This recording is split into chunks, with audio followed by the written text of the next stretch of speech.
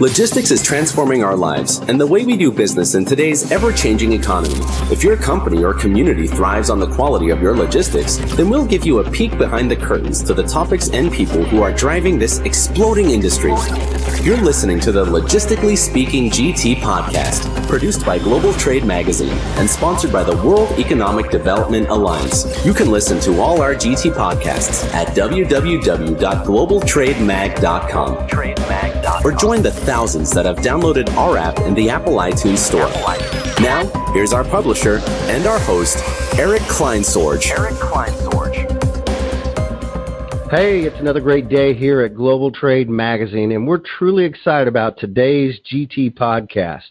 So welcome to all our podcast listeners and Global Trade readers for this special episode. Today, we're going to talk about some topics that have been increasingly challenging for trucking companies, which ultimately affects you, the customer. First, the ability to recruit and retain drivers and the steps one might take to overcome these challenges. Second, we're also going to discuss how regulation and driver capacities are impacting the industry. And finally, you might be currently affected by the capacity challenges and rising spot contract rates. So we're going to see what one company is doing to help mitigate these for their logistics customers. So to help us with all these topics, we're turning to a company which is a great partner of Global Trade Magazine, Ruan Transport Corporation. And today we have Marty Wadle, who serves as Senior Vice President of Ruan's Supply Chain Solutions. Marty's been with Ruan since February of 1996, and we're thrilled that Marty has agreed to take time out of his busy schedule to talk with us today. Marty, welcome to the show. Thanks, Eric. Glad to be here. Marty, why don't we start off by talking a little bit about your background? It sounds like you've got quite a pedigree with Ruan and the industry that you serve. So let's talk a little bit about your background and what Ruan does for customers. Absolutely. I'll jump right into that. I've been in the industry now for almost 3 decades. I have a degree in supply chain management from Iowa State University. My first job out of Iowa State, I was a routing specialist for an institutional food distributor similar to Cisco Foods. Then I worked in the LTL arena for a couple years, and then I joined Ruan as an analyst back in 1996. I've held multiple roles within Ruan, from analytics to ops to project management and quality. Currently, I lead our supply chain solutions division, which is about 25% of the company's revenue and entails all of our contractual logistics, brokerage, warehouse management, cross-docking, and then also some of our dedicated resources that roll up through that division as well to service our integrated solutions customer, where we're providing more than one of our values to our end customer. I've also been on the Executive Advisory Council for ISU's Supply Chain Management program since 2012. Married to my wonderful wife for 22 years, and we have 5 children, 3 of which are currently at Iowa State University. A little bit about Ruan. I mentioned some of our services. So primarily, Ruan is known as a dedicated contract transportation company. And really, that's basically a private fleet under another name. We really specialize in complex systems where you need maybe lift gates to deliver product, pick up product, multiple stop loads, regional type delivery where you're out and back typically every day. We also manage about $300 million of transportation as a 3PL. We do optimization, freight tendering, execution, freight audit and pay, business intelligence, and carrier management. We also manage warehouse solutions for our customers. We provide WMS solutions, warehouse management software, raw material and finished goods, kitting, e-kanban, subassembly, a myriad of solutions that our customers look for Ruan to provide flexibility around. And we also have a brokerage arm, which is basically a capacity aggregator for our shipper partners. We manage about $50 million in brokerage every year as well. A little bit about, I think, what makes Ruan different from some of our 3PL competitors is as an asset-based 3PL, we run about 4,400 tractors. We understand the complexities that go around hiring drivers, getting the right equipment, working with regulations. So it's really about the 3 Ps for us. It's about people, process, and platform.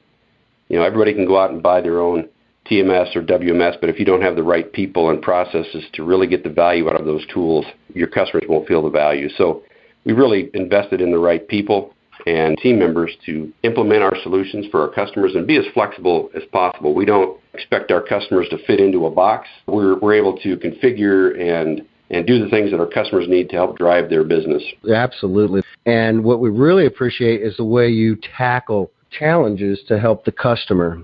And that kind of leads right into what we want to talk about. Every time I reach out and talk with people in the industry, one of the biggest challenges I've seen is the ability to recruit and retain drivers. What are some of the steps you guys have taken to overcome this challenge?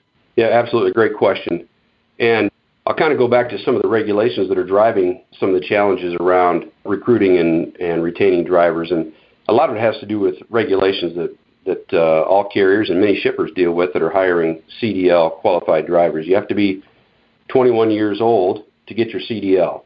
So one of the challenges is you lose somebody, directly out of high school that goes into another trade like construction or into warehousing, and they're earning $40,000 to $45,000. They're home every evening. How do you then get that individual excited about transitioning into a driving career at the age of 21 if the average driver pay is around $45,000 and you're going to be now on the road maybe for 2-3 weeks at a time?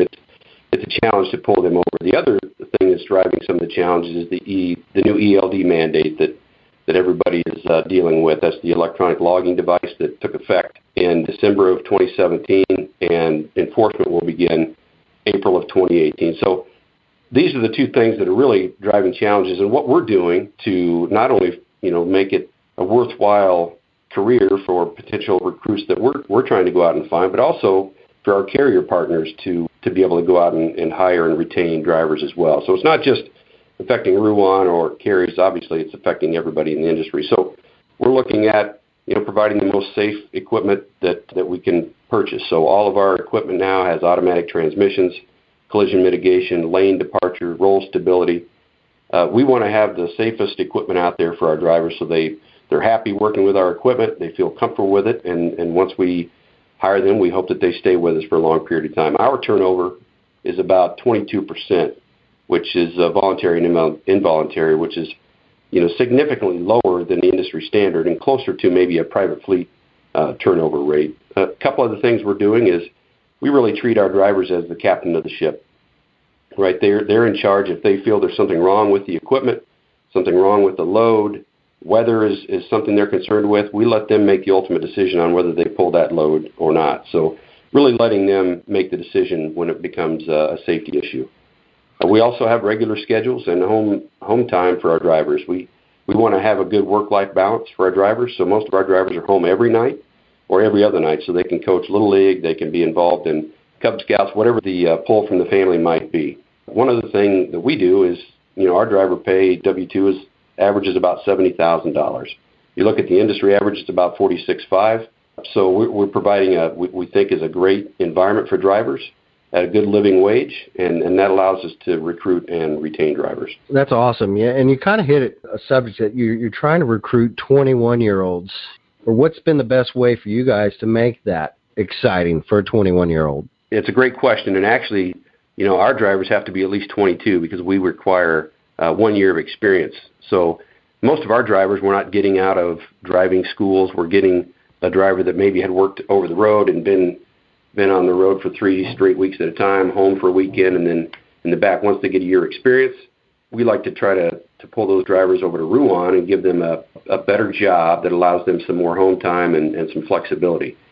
So we've really targeted that driver that's been out there doing that tough work of being on the road an extended period of time, and we're doing that the same way everybody else is, right? We're advertising through papers, we're on the internet, we're targeting areas that are challenged, right? The Northeast is a very difficult place to hire drivers right now. So we're trying to expand our pool a little bit. Our current driver force is about 3% females. We're trying to do everything we can to attract females to the industry. I mean, it is a great job. Where else can you go and make $70,000 at the age of 22, 23? And we just need to make sure we're sharing this information. We're trying to get out to high schools even. Obviously, we can't hire an 18, 19-year-old, but could we get them into a training program as an apprentice to spend time with our drivers, or maybe drive a straight truck and then move up into that CDL space a few years down the road? Yeah, and you talked about the tracking devices. How do those work, and how do those affect your drivers and you as a company? Yep, absolutely. they're not affecting us at this point. We're already ELD compliant. We've been using onboard technology for over a decade, and many of the larger carriers do as well. What it's really impacting is the smaller carriers. And as a logistics provider and a broker, as a capacity aggregator, as I mentioned earlier, we're working with a lot of those carriers that aren't up to speed with electronic logging devices. So they're still running paper logs, right? I hate to think that some carriers are still out there maybe running 2 logs, right? And kind of beating the system. This is going to take the ability away to do that, right? There's a few ag exemptions and some others for somebody that's hauling livestock that, if you're up at the end of your log, you need to get that product delivered before animals start dying. I understand there's some rules around that you need to expand a little bit, but it's really taking all of those small carriers. There are 530,000 carriers in the U.S. today, Eric, and of those, 90% have fewer than 20 trucks. The vast majority of those do not have ELDs. So when the mandate hit at the end of last year and is going to be enforced in April, there's a lot of carriers trying to get up to speed. And many of those, I think, are either going to exit the market in April, or it's really going to have an impact on their capacity. A carrier that in the past could run maybe a 650, 700-mile run and log it somehow with paper, they're not going to be able to do that electronically. It's going to force them into a layover.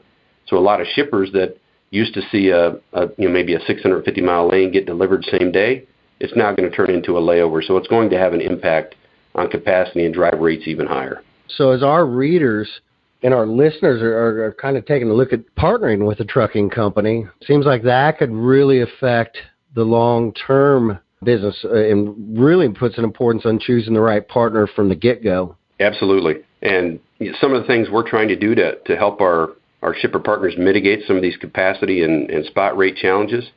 And I'll just kind of give you a few quippets of what's going on in the industry right now. So we've had, this is in the U.S., 3 consecutive quarters of growth and expected to continue into this year.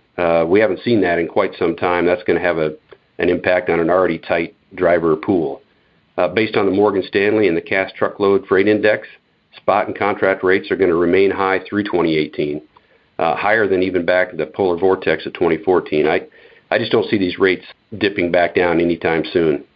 Rates have been on the rise since June of last year, 2 months seeing the highest jump in rates over the past decade, from August to September of last year, and then from December to January coming into this year, we've seen just a huge spike in rates, and typically you see the first part of the year rates dip back down. We're absolutely not seeing that. National spot load to truck ratio hit a record high in January, 14.7 loads for every truck in the vast majority of the country. That's on the spot rate. Now we're seeing oil and diesel prices are expected to go up another 15 to 20% in 2018. That's going to increase rates from that respect as well. So some of the things we're trying to do, as a 3PL, asset-based 3PL, we're trying to move as much freight to intermodal as possible. Many of our shipper partners they've steered away from intermodal because of some challenges with delays and challenges with transit times. They're willing to put up with some of those challenges at this point because intermodal rates have really remained flat. They have not seen an uptick in rates, so we're moving freight to intermodal. We're also trying to become a 3PL/shipper of choice. You hear that you want to be a shipper of choice, but how many 3PLs are really impacting that? So what we're trying to do is get our carriers in and out of docks quickly, right? We do real-time visibility tracking. We provide dock scheduling software so that when a carrier is expected to be at a dock at 2, we get that carrier in and out, right? Because when they're on an ELD mandate, if you're delaying a carrier for 4 hours at a dock to get them either loaded or unloaded, you've just burnt a quarter of their day and their ability to turn miles and produce revenue for themselves and the truck. We're also looking at quick pay. Like I said, the vast majority of carriers in the U.S. are under 20 trucks. Many of them are under 5. So what can we do to pay those carriers as quickly as possible so they can buy fuel, they can pay their drivers, they can pay for their equipment? Providing continuous moves for our carriers to prevent empty miles and delays finding their next load. We really want to partner with our carrier partners, and the way to do that is to give them a load that maybe is a 3-leg continuous move that gets them back to where they want to go. The worst thing you can do with a carrier is send them into a location that there's no freight coming back out of, right? So they're going to charge you a high amount to get there, and then they're going to be stuck looking for a load there. So we try to prevent that as much as possible. Transitioning short multi-stop lanes to dedicated. The carriers really, they don't want to haul that short freight anymore, especially if it has multi-stop. So we're seeing a lot of our shippers transitioning maybe a 200-300 mile lane that's 5 or 6 stops to dedicated and moving away from one-way carriage. Also strategically passing increases on to shippers' customers. We've had many meetings with our logistics customers, and instead of just saying, hey, you should go put a blanket increase out to your customers at 15, 20, 25%, we've been strategic to say, hey, this customer actually gets the carrier in and out quickly.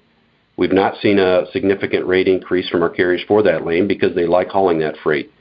So leave that rate where it is, and then somebody that holds our carrier for maybe 4 hours or wants you to leave on a Friday but not deliver until a Monday when it's only 800 miles away, those are the ones we're strategically going after to find rate increases to help our shipper partners.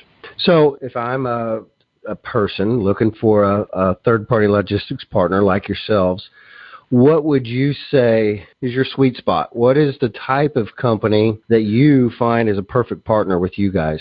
Absolutely.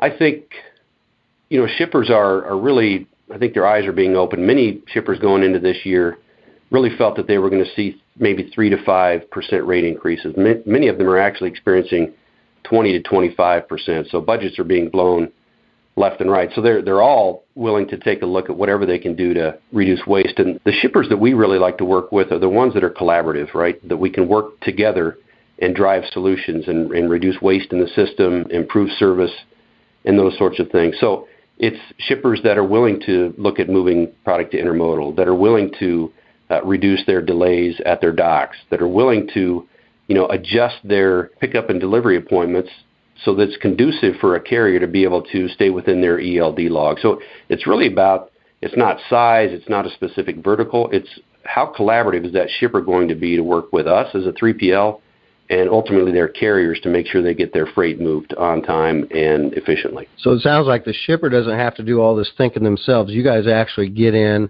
hands-on and help them formulate some of those solutions. Absolutely. That's the service we bring to the industry, right? We are that third-party logistics provider that has asset-based solutions, but also goes out and finds the solutions that, is the best solution for a shipper, regardless of whether it's on rail, in the air, on a barge, a dedicated resource, LTL.